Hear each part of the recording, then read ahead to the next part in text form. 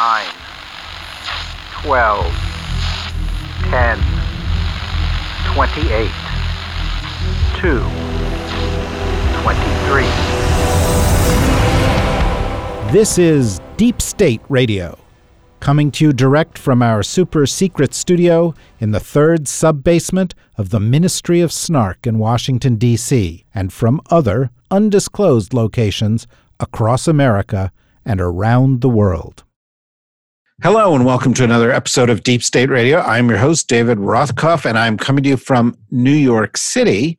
Also in New York City, I think, is one of our guests and our friends, Max Boot. Are you in New York City, Max? I am.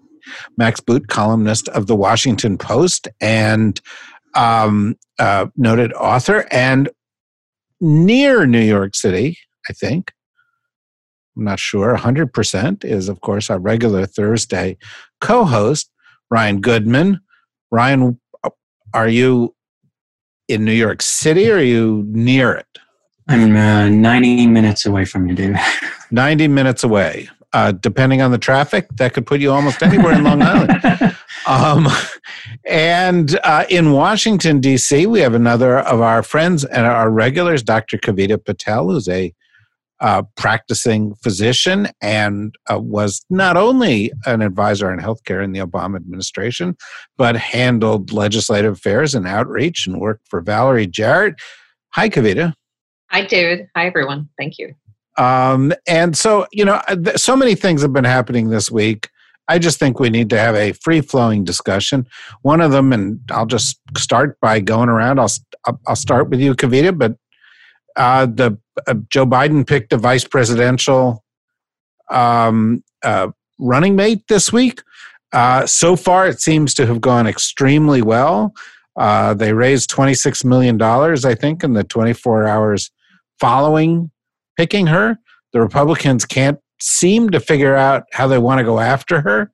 The president thinks she's nasty because she's a woman, and he thinks all women are nasty. But what do you think, Kavita? Well, in full disclosure, I was one of the early Senator Kamala Harris supporters in her presidential campaign, and it came after interacting with her and her staff, and felt pretty confident that even if I wasn't sure she would get through to the presidential nomination, we can talk about why that might have happened. I knew that this was one of those people. She was one of those people that was just going to change a lot of the faces of politics. And I'll say it, I was incredibly thrilled.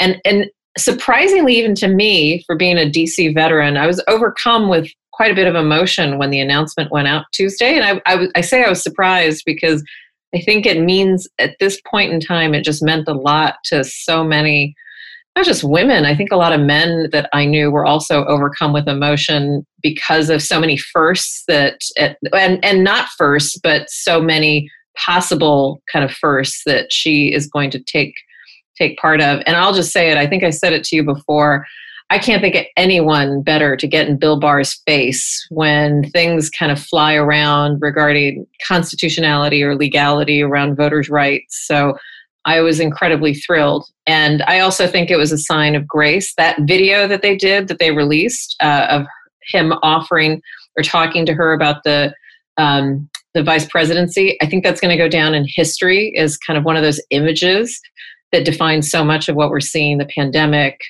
the historical aspect of their ticket, and just where we are in the country. Yeah, I have to admit, I'm in the interest of full disclosure, I was a Kamala Harris supporter and even gave some money to her campaign before it was a presidential campaign, and felt that she was more the future. And I think I was one of those people who got a little bit misty too, because, well, first of all, there hasn't been that much good news in 2020. But secondly, she represented to me the future in a way that Joe Biden, who I have a lot of respect for, didn't. And so it created a kind of, it enriched the ticket in a lot of ways, I thought. What did you think, Max? I mean, I thought it was both a bold and historic choice as well as a safe choice. It was kind of the expected choice. And if you'd asked me, a year ago, who did I think was going to be on the Democratic ticket, I would have probably said Biden and Harris, because that was kind of the conventional wisdom. And there's a reason why that was the conventional wisdom, because Joe Biden is this kind of moderate, middle-of-the-road white guy who's been in Washington for half a century. And so he reassures Trumpy voters in places like Wisconsin and Pennsylvania that he is not part of some nefarious plot to, steal their money and overrun their communities and so forth. Whereas Kamala Harris is obviously somebody who is much younger, who is not white, who is in fact half African American and half Indian. We've never had anybody who was that combination of people, and certainly not a woman who's been vice president. So she is a historic choice, but somebody who is, I think, very well qualified, having been a district attorney general in California, as well as a U.S. senator. I don't think anybody can argue that she is not qualified. And so I think she gives a lot of reassurance. And of course, she's been tested, even though her presidential campaign was not successful. She has been on the national stage, and that has been true of a lot of people who became vice president, the likes of George H.W. Bush or Al Gore, many others, including Joe Biden himself, who had unsuccessful bids for the presidency before being tapped for the number 2 pick. And so I think she's a great choice. And I think the Biden-Harris ticket is very strong, very mainstream, but also has the potential to generate real enthusiasm in the Democratic base, even beyond their desire to get rid of Trump. So I think it was a great choice. And you've seen in the last few days, there really haven't been any hiccups. I mean, we've seen hiccups before with the selection of people like Dan Quayle or Sarah Palin or others, but this has been very, very smooth, which is just what you'd expect, because Kamala Harris is a pro, Joe Biden is a pro, and I think they're off to a very good start. So Ryan, we have, one of your kind, which is to say an attorney, and somebody who has made quite a name for herself in the legal profession prior to doing all of this, now standing alongside a former chairman of the Judiciary Committee. Does it lift your hopes for the rule of law in America at all, given that it's on the ropes at the moment? Absolutely. I think also the way that Kavita had explained it, like, who better to litigate the case in the public square against AG Barr than Kamala Harris? I like, who better? I can't think of anybody better. She's also just so highly disciplined in focusing on the right messages and the right points of weakness and exposing corruption. So we've seen that time and again, so in terms of that part of her track record. So I think having that person in that driver's seat with Biden for the next couple months is huge, because she can deliver on that. And I think a huge part of the game in the next couple months is going to be about credibility of the Attorney General in the ways in which he tries to present, the case on various issues, on election interference and things like that. So to have her be the person that I think will be turned to time and again for the campaign to speak out against that with great credibility and discipline and the like, I think is right. And I think maybe Kavita had also said, for young boys and girls, and I have a son as well as a daughter, and God, what an amazing day and a moment for them. And it's all we talked about that night. And one of the one word that I loved out of many of them in the initial announcement was the word, I think it was ambitious. There was the word that Kamala Harris said very early on in the first couple minutes. She said she was paying respect to the people and the women who have come before her that make this possible, and she referred to the ambitious women, and it's like, absolutely, given that was the reported knock against her by some insiders, that she was ambitious or overly ambitious, which is like, hooray for ambitious women in this space, because that's exactly what our moment calls for.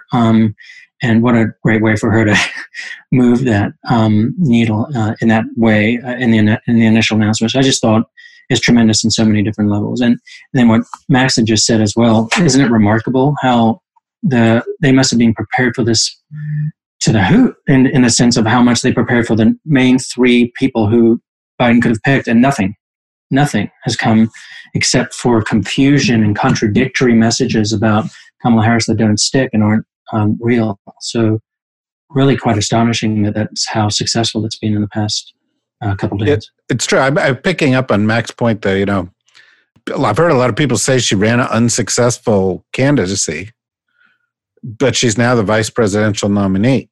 And only one person gets to be the presidential nominee. So when you run a campaign and you end up on the ticket, that's not bad. And for people like Joe Biden and for people like, Al Gore very nearly, or George H.W. Bush, that can work out in the long run in a very substantial way. One of the things we've heard, though, with the rollout of this campaign is the issues that they intend to bring front and center. And Kavita, must be interesting for you. You've been in the White House.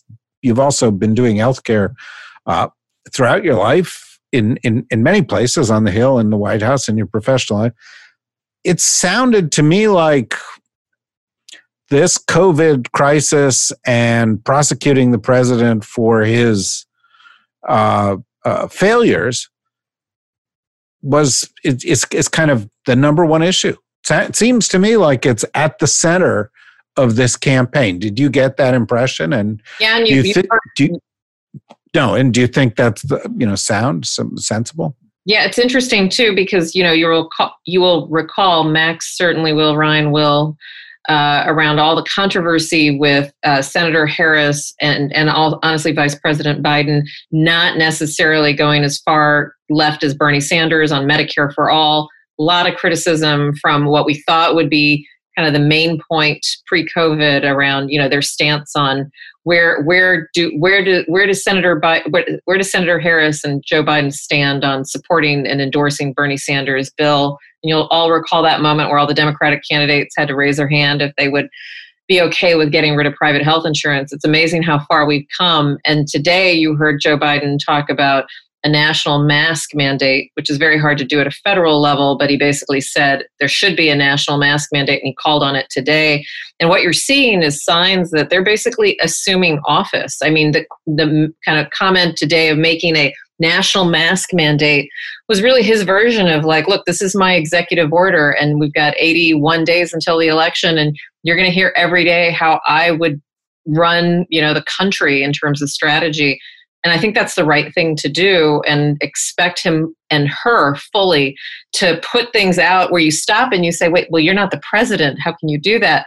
But that's what they're doing. They're acting presidential. I find that very interesting, and it'll be even more interesting to see how much they can actually do on day one. That'll be obviously a pretty tough test, but I that's the way the team is shaping up to think. When you look at the staffing, as all of us know, a lot of this gets done behind the scenes by staff. They've put in some of the strongest players from both the Obama times and kind of the current new crop of political people to really overhaul the transition and be responsive to the current pandemic. It's pretty. It's very exciting to see how each day I bet they'll do something that looks presidential. It's interesting, Max, because it seems that,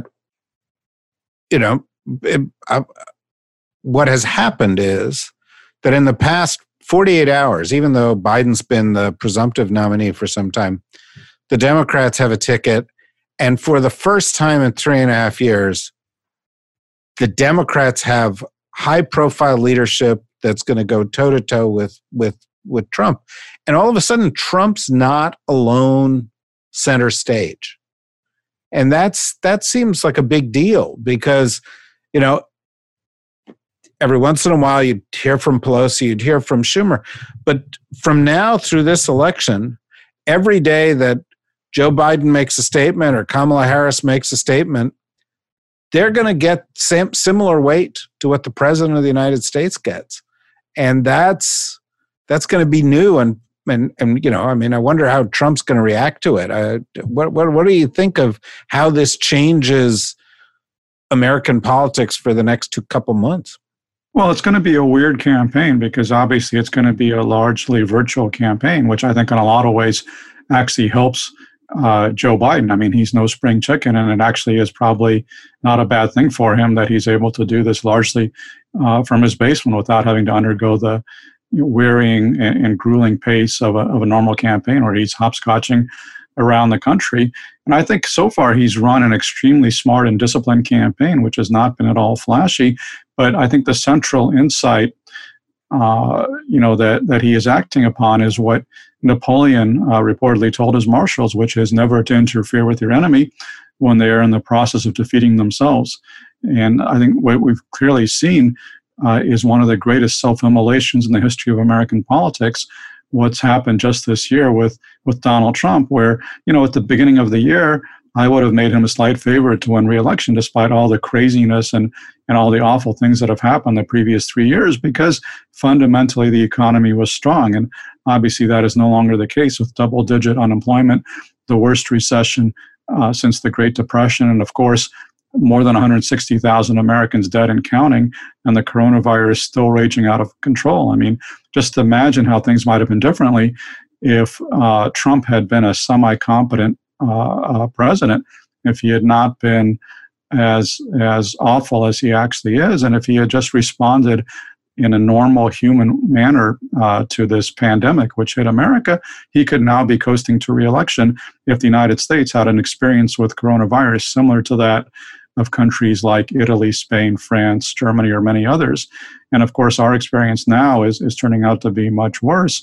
And Trump is compounding the damage because every single day, of course, he says something that is horrendous and racist, crazy, conspiratorial, just showing that he is not only incompetent, but almost literally out of his mind. I mean, that this is a person who should not be let out of the house unsupervised, much less be put in charge of the most powerful country in the world.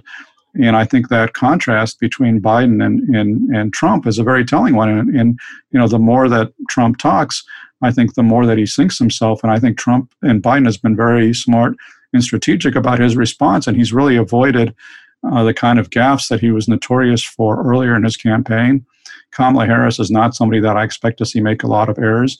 And so far, they've run a tremendously smart, error-free campaign, which really has not given any real openings to Trump, which is why I think he is so frustrated. I mean, you can see him kind of flailing about, but he's never figured out a nickname for Kamala Harris. He still hasn't really figured out a nickname for Biden that is stuck, and he hasn't really figured out how to attack them. And you can see that with Trump. He's trying to attack them for being too left-wing, but also not left-wing enough for the Democratic base. He can't really figure out if they're tough on crime, soft on crime. He's kind of launching every single attack he can think of, many of them completely contradictory, because he doesn't really have a beat on them. And this reminds me of the difference between somebody like Biden and Harris and Hillary Clinton, because remember, by the time that Trump faced Hillary Clinton in 2016, she had been on the receiving end of decades of right-wing vitriol. She had been vilified. She had been demonized.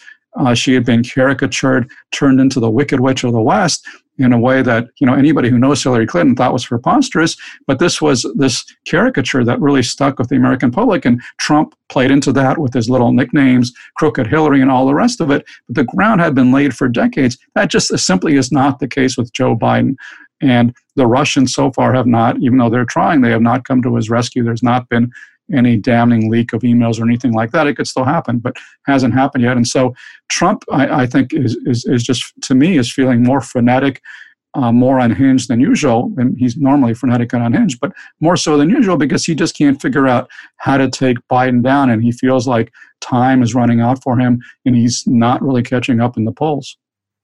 So, Brian, I agree with what Max has said. I think that one of the problems Trump has is, thanks to COVID, thanks to the economic crisis that's followed, he's got nothing. He doesn't have a vote for me, I did the following kind of campaign.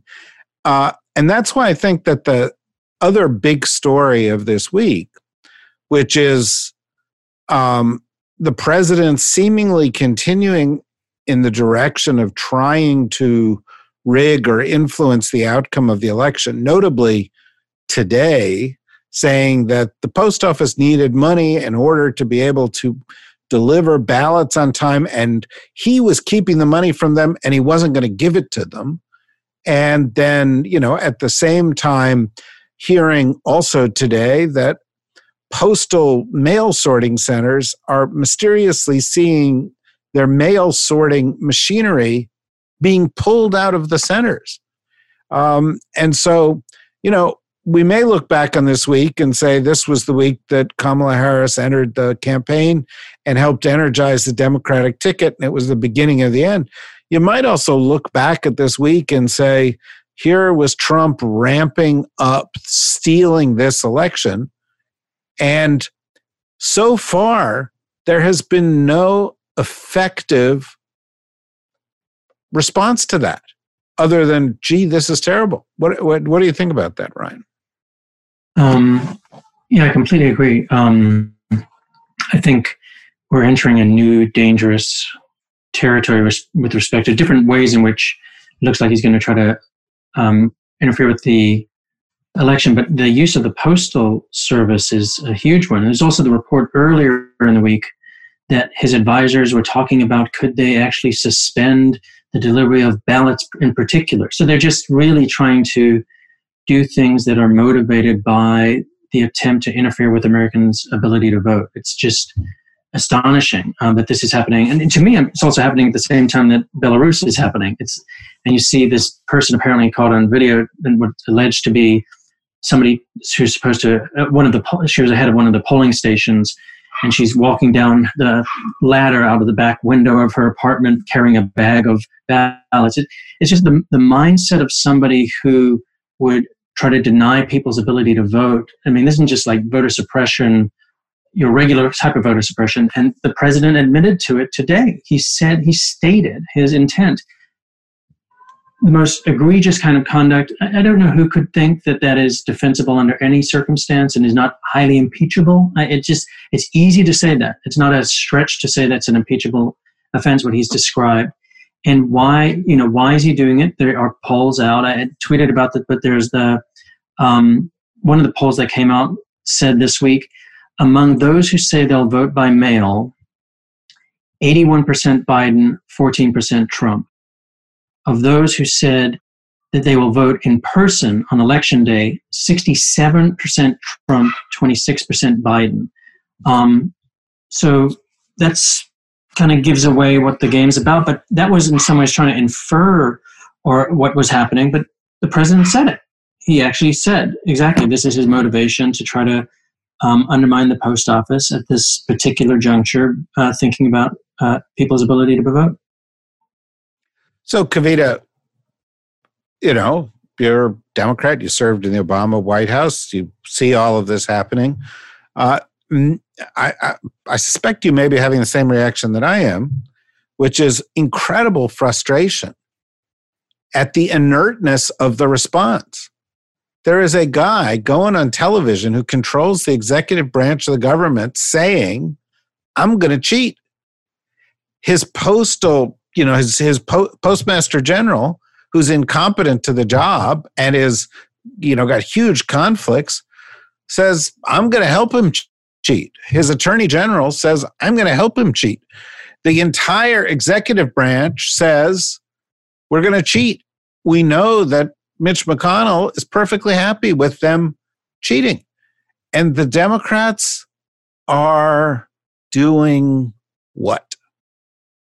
Not only do I agree, I actually wanted to ask, I'm going to turn around and say, not only does it frustrate me, but I wanted to ask, since we have Max and we have Ryan, I wanted to ask both of them. It feels like the inertness is highly correlated with this kind of permanent state of exception that we're in. And my question for Max and Ryan would be that I feel like some of that inertness is because it's a pandemic. We send military troops into Portland because of all the insane kind of problems with violence that apparently local jurisdictions can't control, and it feels like the inertness is tied to this fact that now our politics have been defined by this permanent state of exception. Max wrote about I don't know if I'm saying it right. QAnon. If what you wrote yesterday, the hyphen is silent. The hyphen is silent, exactly. I've heard different people on television say different things, so what can I do? But when you think about that, it feels like we're just constantly in a permanent state of exception. And Democrats respond to that. It feels like we're responding to it by being inert. But what is that doing to like our politics? Because yeah, we're not going to have COVID every year, but it feels like there's something. Oh, the postal machines, we don't have enough money. We have enough money for a wall, but we don't have enough money for our machines, and it's on the Democrat. Chuck Schumer's lazy. You heard Kellyanne Conway in on the stump say, well, what is Chuck Schumer doing? He's getting ready for his speech at the Democratic convention. So how are we in a permanent state of exception? And is that what our politics are going to look like from here on out? Well, I mean, I think the fundamental problem is that this has been a criminal administration from day one. And, everything they've done, beginning with their attempt to ban Muslims, which was actually the very first thing that they did, remember, at the beginning of January 2017, has been outrageous and borderline illegal, and sometimes more than borderline illegal, sometimes flagrantly illegal. This has been in this unrelenting day after day assault on the norms of American democracy, on the barriers against presidential abuse of power, which Trump is unaware of and has nothing but contempt for. And so, I think that there is a certain amount of scandal fatigue that sets in. Me personally, I have been steadily outraged since the summer of 2015, which is 5 years now, ever since the day that Trump came down that damn escalator at Trump Tower and started berating Mexicans as Muslims and as murderers and rapists, and then went after Muslims, saying we need to ban them until we figure out what's going on. Went after John McCain, saying he doesn't like people who were captured. Every single thing that he has done since he launched his presidency, to me, has been offensive and outrageous. And I've been in this permanent state of being pissed off basically every single day for the past 5 years about what he has done to the Republican Party and then to the Republic. But I have to admit, it's hard to sustain that degree of outrage. And I think, Democrats are in a tough spot, obviously, because the presidency has vast inherent powers, and nobody imagined that somebody like Donald Trump would come along and with absolutely no respect for the traditions of the office, no respect for basic ethics and morality. Turns out a lot of these ethics rules didn't even apply to the presidency because nobody thought they had to apply. People just assumed that we would have, a reasonable degree of ethical conduct on the part of a president. And that's generally been true even with people like Richard Nixon, who seems like almost a Boy Scout by comparison with Donald Trump. And so, I wouldn't be too hard on Democrats because remember, Trump is, after all, only the third president in U.S. history to actually be impeached. So they actually did something, but the public didn't seem to care. The reason he's down in the polls now is not because he tried to blackmail Ukraine and got impeached. The reason he's down in the polls is because of his horrendous mishandling of the coronavirus and the economy. And I certainly think it's incumbent on all of us to raise as much hell as we can about what's happening at the post office, because this is, truly, truly outrageous. This is an attempt to steal the election, and it's not going to be the last attempt either. If the election is going to be at all close, Trump and Bill Barr are going to try to disqualify Democratic votes. They're going to try to stop the counting of mail-in ballots. They may have Republican state legislatures present separate competing slates of electors. They're not going to show any respect for our democracy. Trump wants to emulate people that he admires, like Vladimir Putin and Xi Jinping. He wants to be a permanent president, and he doesn't care how he does it. This is outrageous, but I have to admit, most ordinary Americans are understandably more focused on their family's health, on their family's economic well-being. There are more pressing issues. So I think the only thing that's really broken through, other than the coronavirus, has really been the Black Lives Matters movement, which was by some measures the largest street mobilization in U.S. history. But it's been frustrating for me that we can't get more people to be more outraged by Trump's assaults on democracy. But that's just kind of the reality right now. And sadly, he's going to do his best to steal the election. And I suspect that our best safeguard is going to be the courts, because that's been the one reliable instrument of trying to check his excesses. I don't know what I'd be curious for Ryan's view as to what the legal recourses are. But in my kind of gloomy estimation, ultimately the question of whether we're going to have a free and fair election is going to be determined by one person, and that's Chief Justice Roberts. Because if this election winds up in the Supreme Court, he's going to be the swing vote. We know there's going to be 4 partisan Republicans who will give Trump anything he wants. But what is Chief Justice Roberts going to do? I think that could well be the question that determines the fate of American democracy. Brian, what do you think? And let me throw something else. Throw another log onto the fire as you contemplate it. It's not just the post office. You guys at Just Security, at justsecurity.org, excellent organization for everybody to go and look for news and analysis, have been writing about, Ron Johnson and the efforts to do some more public digging into Ukraine, which is just carrying forward the kind of a pattern of abuse that led to the impeachment of the president. And the president today also made a statement about the upcoming Durham report, in which he said, Attorney General Barr can set his place in history by taking whatever he gets in Durham and going after and prosecuting these Obama types,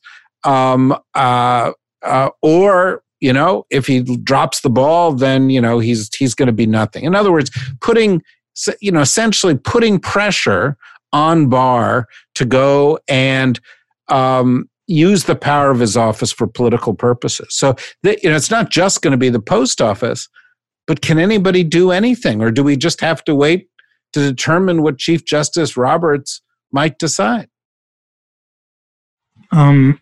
So I think on some things we can do a lot because it's like I thought before, a game of public legitimacy. And if they do trot out a report that's obviously weaponizing the Justice Department to try to politically damage people, well, they can only politically damage them if the public understands it a certain way. And so I think there's a huge part of that there's something to be done about. And people, in a sense, I think like ourselves, commenting on it and exposing it and the like.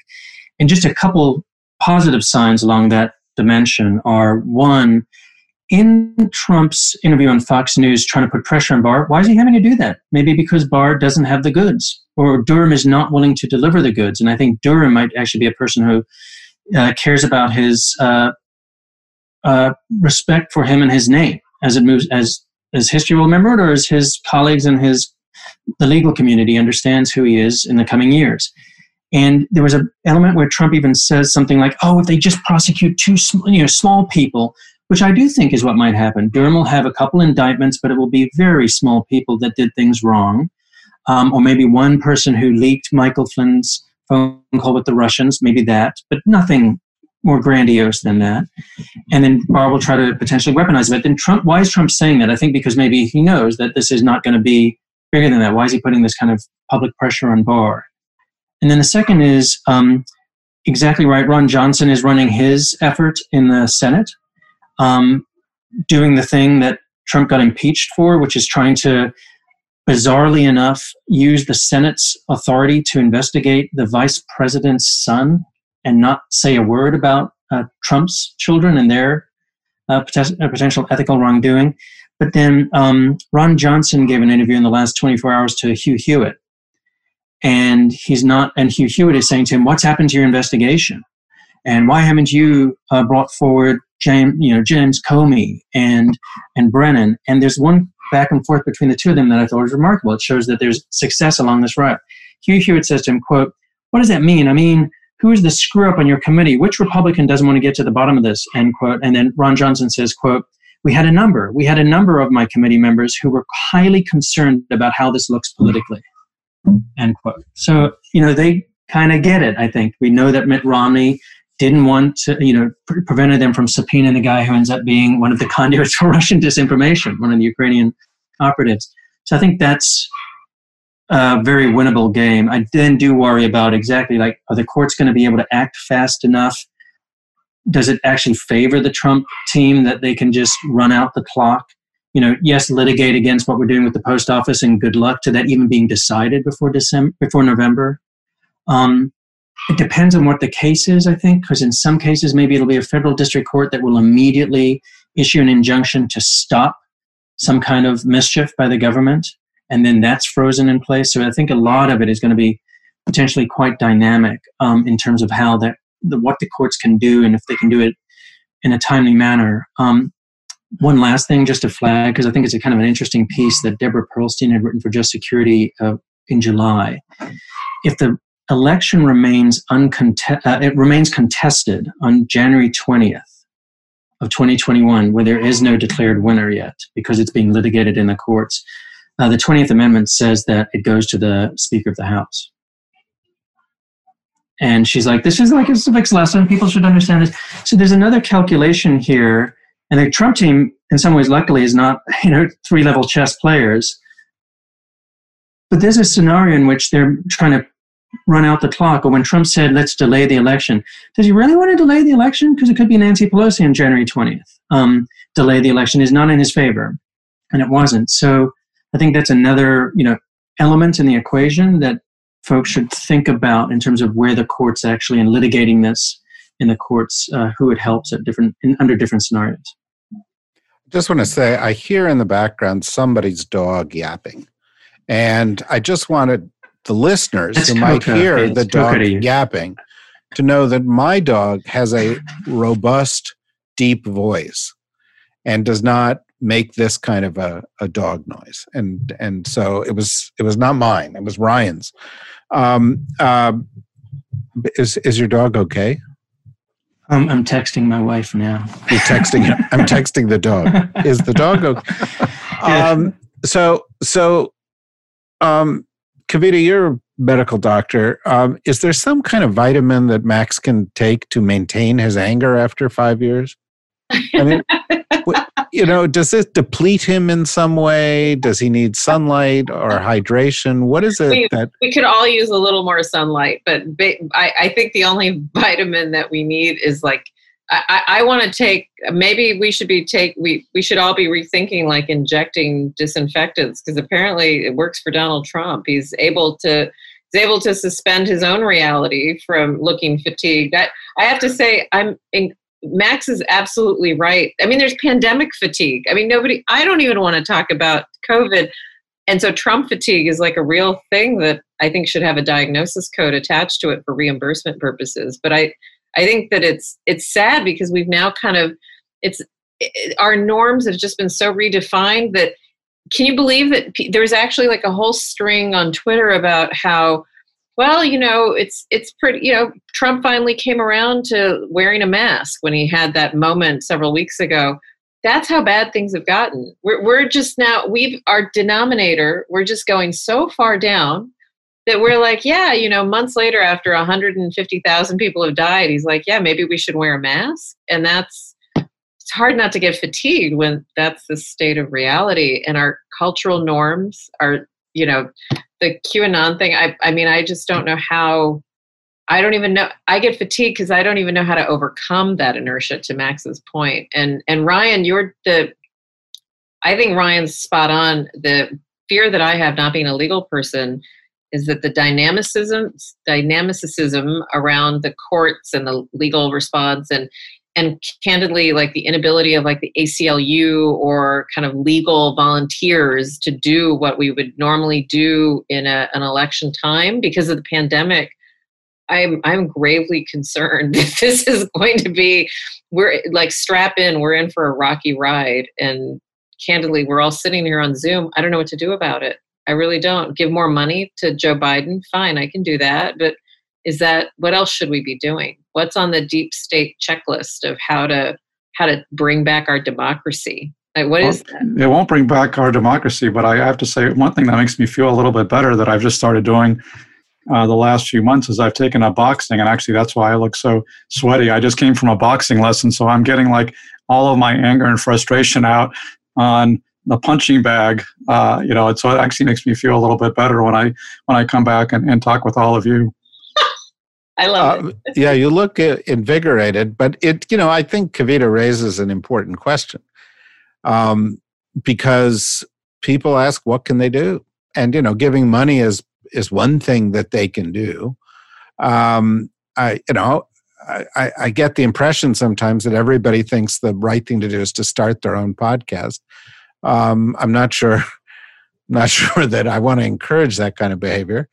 But what do you think, Max? It doesn't look like the Congress is going to do anything. So it does look to me, and maybe after you respond, Ryan can respond to this, like it's going to take a bunch of lawyers challenging a bunch of things, bringing a bunch of lawsuits, that we're sort of moving early into, the Florida hanging Chad phase of this election, because it's just going to take people saying, no, this ballot can be counted, or this day, the post office has to deliver this, or whatever. But what do you think, Max, constructively can somebody do? Or are we just all watching this slow motion train wreck of American democracy? Well, the good news, this is not Belarus, okay? Your vote still, knock on wood, will count. And please, do everything you can to defeat not only Donald Trump, but to defeat all of his Republican enablers as well, the people who've allowed him to get away with his nonstop assault on our democracy the past 4 years. And sadly, the Republican Party is becoming crazier and crazier. On Tuesday, as Kavita mentioned, I wrote about this QAnon candidate in Georgia who won the Republican primary and who's probably going to wind up being in Congress. And she is, mad as a hatter, subscribes to this QAnon cult, which is so insane. It's even hard to describe their belief system. But this is now becoming. We also had this young guy who's running in, I think, North Carolina. Yeah. Sending photos of himself from Hitler's vacation home. Yeah. And I just have to say, Max, this is maybe my only chance to say it. Max has gotten inappropriately beaten up on social media for everything from turncoat to this.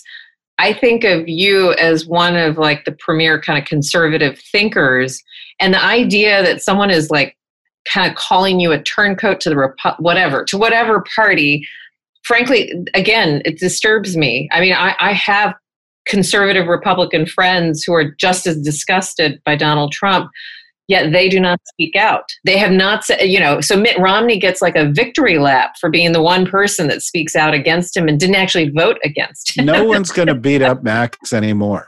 David is going to protect me. No. Now that Max is that's insane. That's insane to think that like Max writing about QAnon, which is insane, is somehow him turning on the party or whatever it is. That's crazy. This was actually so many crazy things have happened, but one of the craziest things this week was when, not me, but Adam Kinzinger, who was a Republican congressman from Illinois, tweeted that, QAnon is a fraud, and he was attacked by the Trump campaign. Yes. When you attack QAnon, the Trump campaign is offended by that. So that shows you where they're at. So Ryan, I just want to add one more dimension of this. We've just got a couple of minutes, but I was struck by this story that you guys had of a guy in the Defense Department saying, here's why I'm quitting. And I personally have been one of these people who has been shocked by how few people have quit in the face of the kind of insanity that we're talking about. You want to talk a little bit about this story? Yeah, so his name's Kyle Murphy, and he recently resigned as a senior analyst in the Pentagon. And he'd also served in a capacity whereby he personally briefed Trump before phone calls with foreign leaders and was able to then, or part of his job was to listen into those phone calls. And it's just a remarkable personal essay. This is not a person who's otherwise had any kind of public profile. So he says, based on his knowledge of Trump, and another part of what we should know about him is he closely has worked on issues of autocratic, authoritarian leaders in other countries and how they don't leave power even when they have lost an election, and what moves social movements and what moves those people to gain, to grasp onto more authoritarian levers of power when they know that they've lost the public. And he says he, knowing Trump, sees the danger signs, that he sees that Trump's approach to losing the public is like these other leaders. He also said that he has lost confidence essentially in Chairman of the Joint Chiefs of Staff and Secretary Esper in their ability to refuse unlawful orders by the president. And the last thing he said is, based on his experience over 10 years in the government and looking at other countries that have gone through this, that Americans need to be prepared for peaceful resistance in order to secure the vote if the president tries to steal the election. And he's putting himself at great risk by speaking out publicly. And I do think it raises the question as to why haven't others done this, because it's so much of this is very clear. It's not murky in terms of the picture that he has seen and that his colleagues must see as well. Well, I think that's a good note to end. The conversation could go on and on, but the prospect that is clearly raised by all the aspects of this discussion that we've had is that it may take personal mobilization by everybody, wherever they can be, to ensure that these elections actually work. To ensure that people are able to show up, to ensure that polling stations stay open. We've seen in the past efforts to shut them too early, to ensure that abuses are seen and reported. It's not a case where somebody's going to wave a magic wand, because the people that we've elected to be the fire department in these cases are actually the arsonists. And, that is where we are right now. We have arsonists running the fire department, and that puts all the responsibility on the rest of us. We'll obviously keep talking about this, hopefully with all these folks who are our friends and who are very smart in the ensuing weeks as we go up to this election. But for the moment, let me thank each of them. Let me thank you, Max. And you don't look too beat up from your boxing, so I think that it must be working for you. Let me thank you, Kavita. Let me thank you, Ryan, and let me thank your dog. And everybody, join us again. And if you want to see what we're doing and help us, go to the dsrnetwork.com and see the stuff we have on offer, and also go to where it says membership and offer us, whatever you can to help us continue to do what we're doing. And while you're at it and you're on the internet, go to justsecurity.org, which is doing fantastic work under the leadership of Ryan and his team. Thanks, everybody. Stay healthy. Bye-bye.